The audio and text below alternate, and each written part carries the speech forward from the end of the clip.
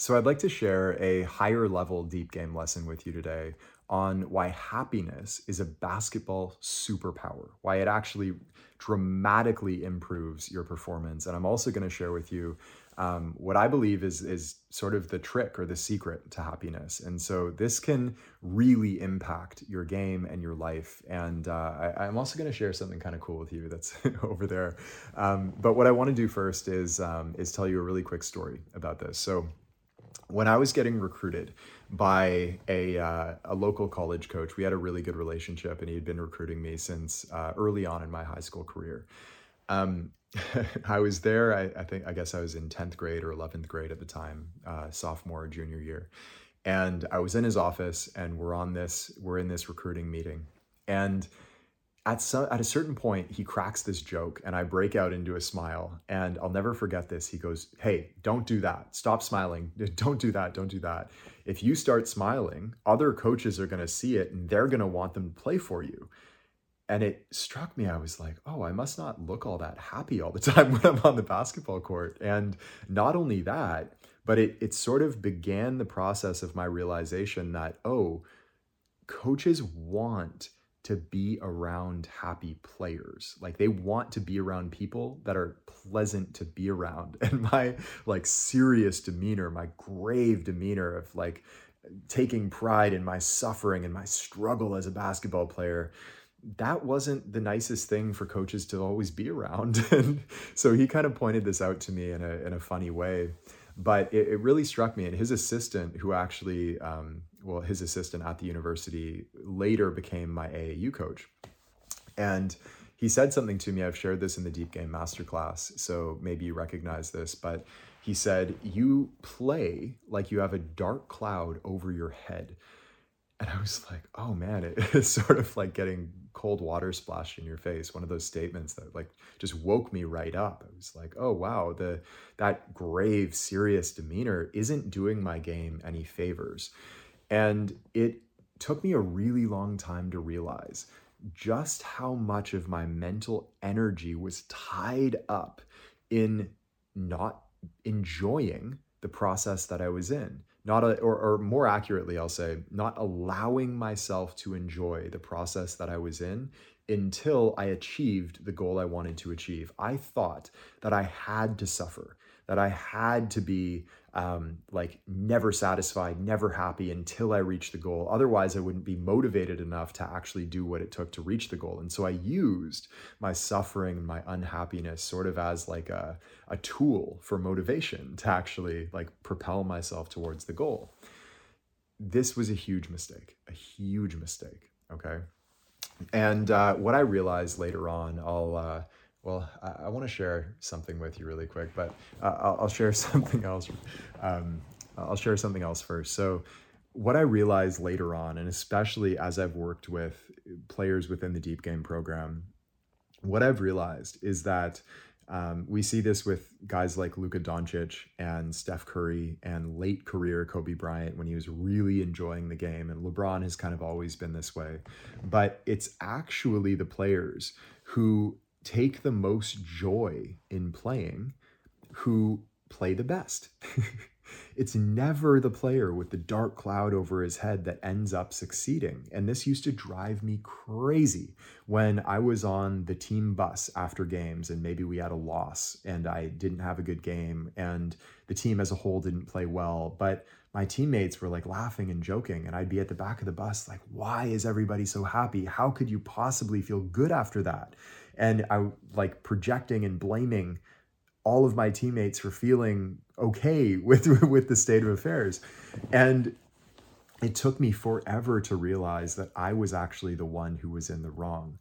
A far more functional state is happiness and enjoyment. You will literally play better happy than you will play if you are struggling and suffering.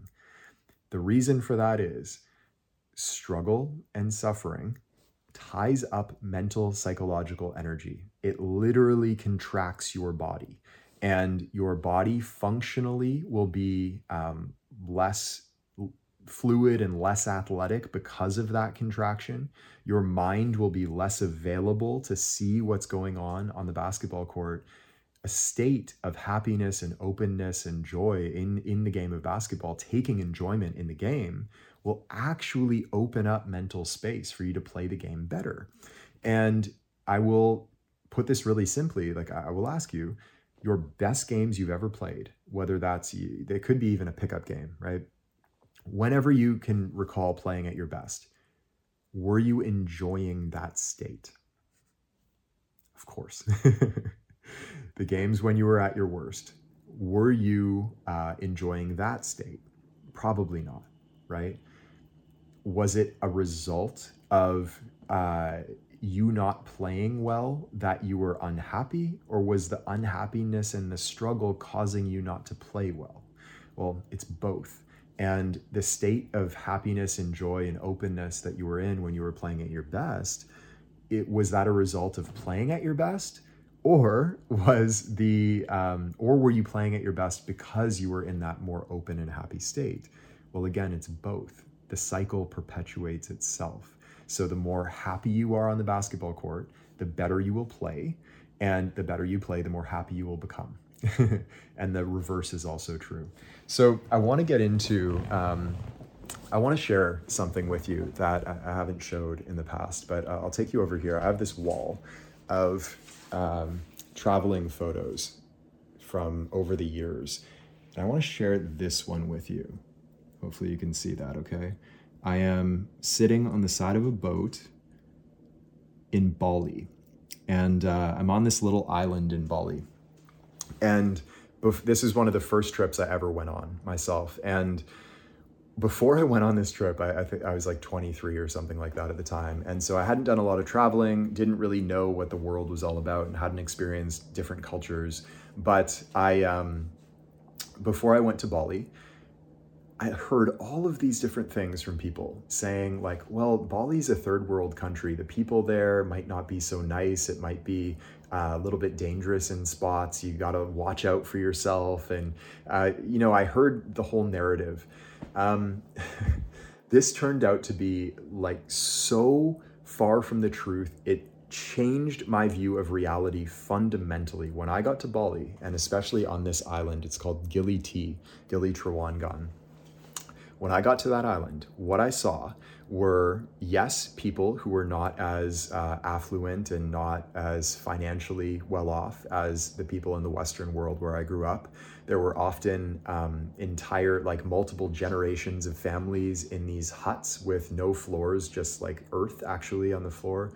No doors, no windows. They had like thatched roofs out of bamboo leaves, and they're like living in the jungle and fishing for their food. And they probably were making like $1 a day between all of them. These were some of the happiest, kindest people in the world that I've ever met to this day. And I still remember there was like this on that island over there. There was this group of guys who were around my age, maybe early mid-20s. And they just hung out on the beach all day long. They kind of ran this little beach bar, and we'd go up and talk to them, and they rented out like snorkeling gear to tourists like me. And they had almost nothing, and yet they always had the biggest smile on their faces, and they were so welcoming and so kind. And one really startling thing happened actually that I'll share with you. I'm just remembering it now. But I was snorkeling one day, and I ended up, I didn't realize at the time, but I ended up leaving this wad of cash and something else, maybe a camera or something like that. I ended up leaving it at that beach bar, and along with my, what do you call those? The like flippers. So I ended up leaving my stuff anyhow at this beach bar, going back to my Airbnb that I'd rented out. And the next day I'm walking down the path, and this is an island where there's no cars and there's no paved roads or anything like that. It's all dirt roads and jungle and, surrounded by ocean on all sides. This guy from the beach bar comes running up to me with that wad of cash in his hand and my camera.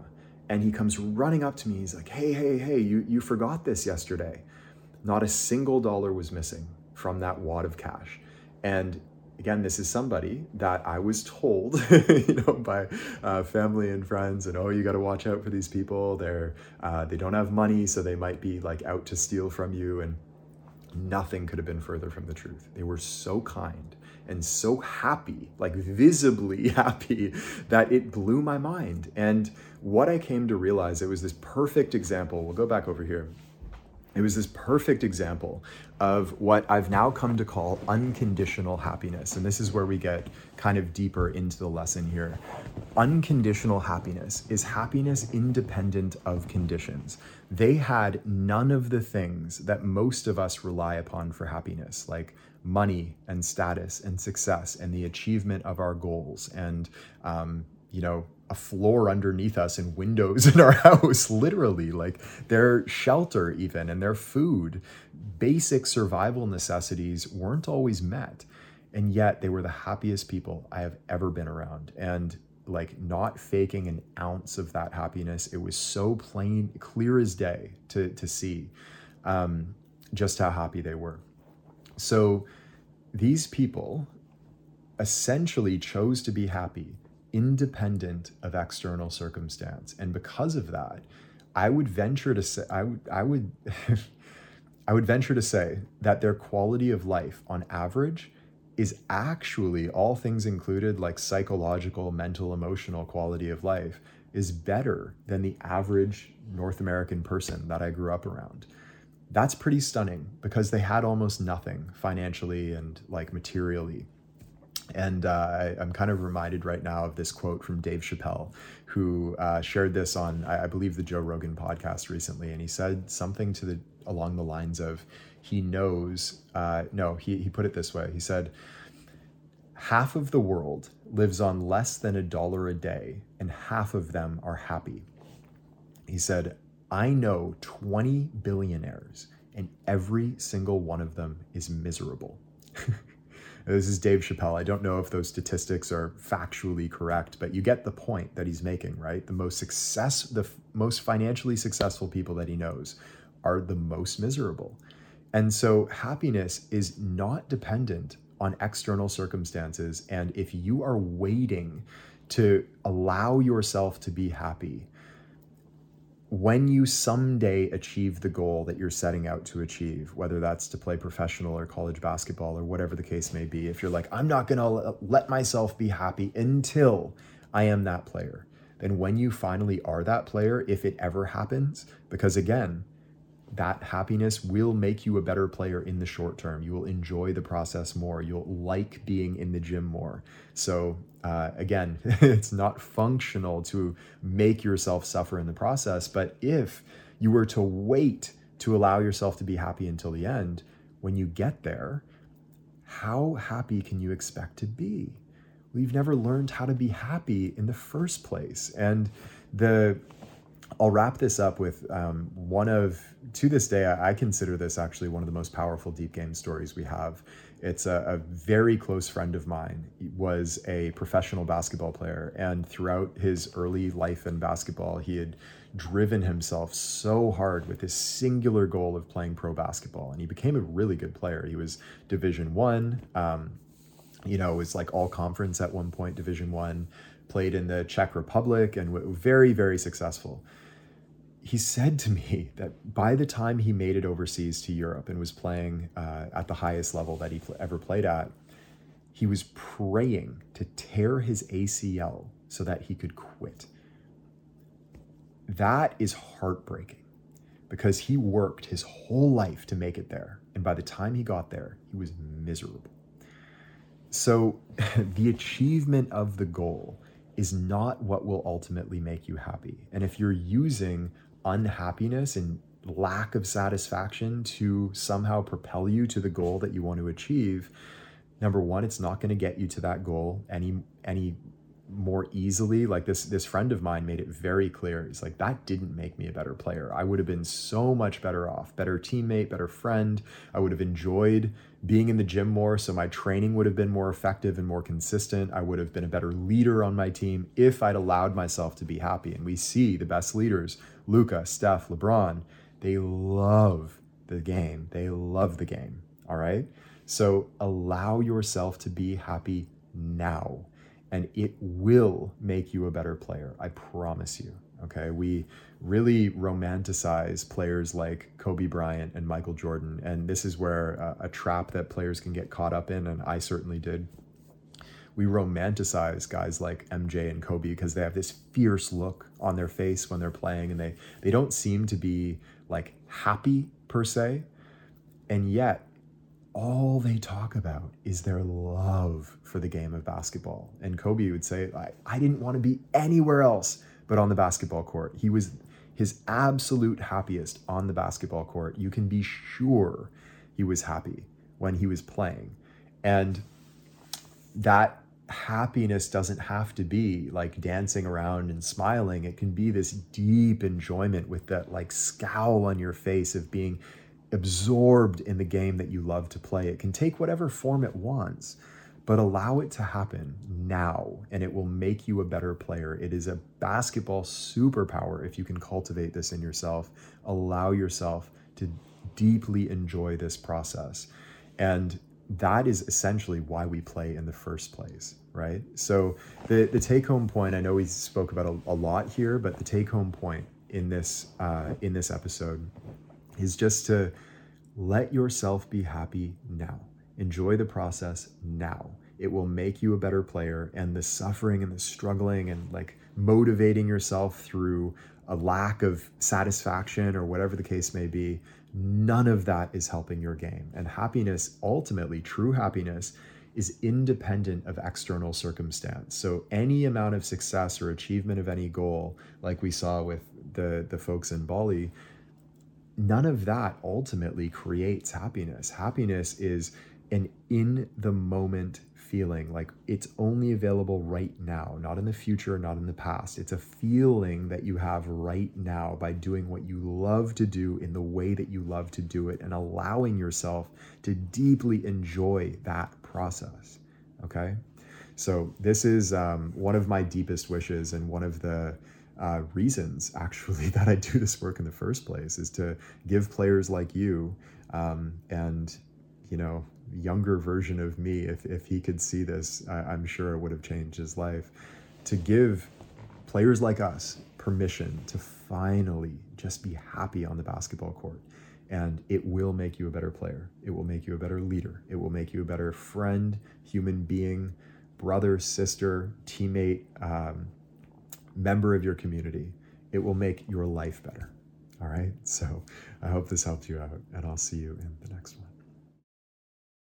Hey, it's Taylor. I hope you enjoyed today's episode. And if you did, the best thing to do right now while it's fresh in your mind is to head over to deepgame.com and join us in our free masterclass. Now, this is where you'll learn all 8 laws of the deep game and all of the fundamentals that you need to know about the part of basketball that's played with the mind. We've had players call this the best hour of basketball learning of their lives, and it's completely free right now. So head over to deepgame.com to join us, and I will see you there.